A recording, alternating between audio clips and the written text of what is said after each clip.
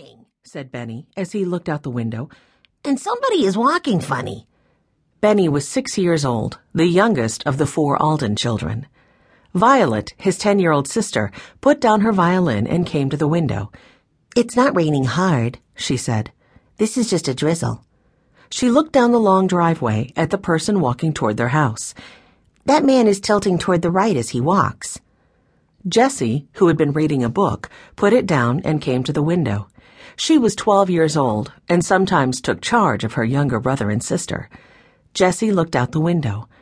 "That's Mr. Albert Yee," she said, "Grandfather's friend, and I agree he is walking funny." The Alden children lived with their grandfather, James Alden.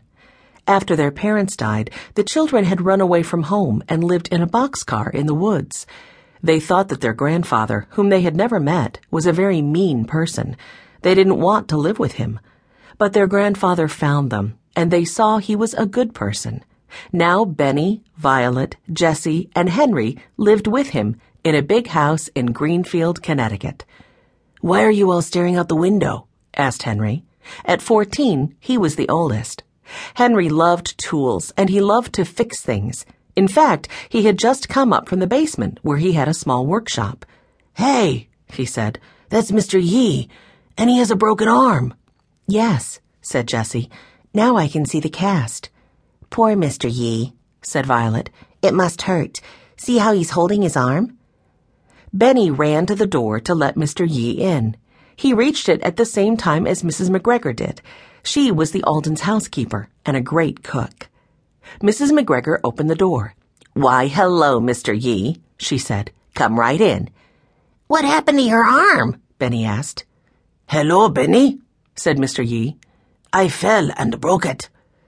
The other children came to the door and said hello to Mr. Yee. Mrs. McGregor asked him if he would like some hot tea. He said yes, and soon everybody found themselves sitting at the table in Mrs. McGregor's kitchen. The cast on Mr. Yee's right arm went all the way from his wrist to the middle of his upper arm. Violet noticed that Mr. Yee couldn't seem to sit comfortably at the table, and he had to hold his teacup in his left hand. "How did you break your arm?" Jessie asked him.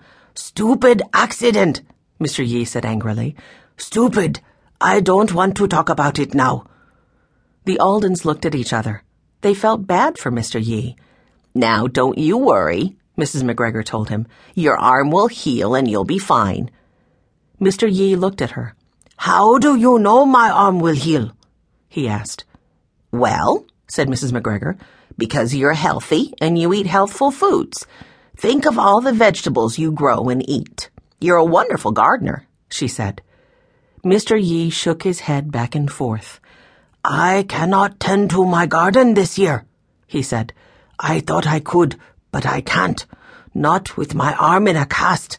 That's why I'm here. I want to ask James for help." "Grandfather isn't here," said Henry. "He's visiting his sister, our Aunt Jane, until Friday." Mr. Yee sighed. "Then it's no use," he said. "I can't tend the garden without help." "We can help," said Violet softly. "We love to help." "Yes," said Jessie. She passed a plate of Mrs. McGregor's freshly baked cookies to Mr. Yee. "We're very good at helping. We'll help you tend your garden." Mr. Yee sat up a little straighter. "Really?" he asked, looking at each of the children. "We are quick learners," said Henry. "And I love vegetables," said Benny. In fact, Benny loved food of all kind. Mr. Yee sipped his tea and seemed to be thinking. Finally, he spoke. "Each year, prizes are given for the best vegetables grown in the community gardens. I have won blue ribbons 3 years in a row. Once for my tomatoes, once for my cucumbers, and once for my carrots." He looked at the children. "Maybe, with your help, my garden will produce good vegetables. That is the important thing."